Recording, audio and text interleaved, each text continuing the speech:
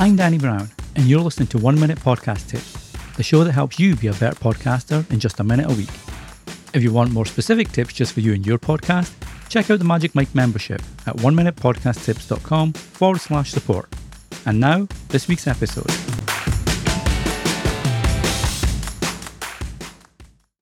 When it comes to publishing your episode, you have three choices. There's bonus, there's trailer, and there's normal. And there's a time for using each of them. The good thing is, as their names suggest, they're all pretty self-explanatory. Trailer is when you want to create a trailer to promote your podcast.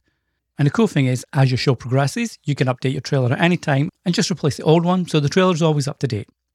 For bonus content, that really comes into play when there's content you want to publish that's not a normal episode. So let's say you publish an episode that's 30 minutes long or an hour long, but now and again, you just want to include a quick 5 or 10 minute snippet.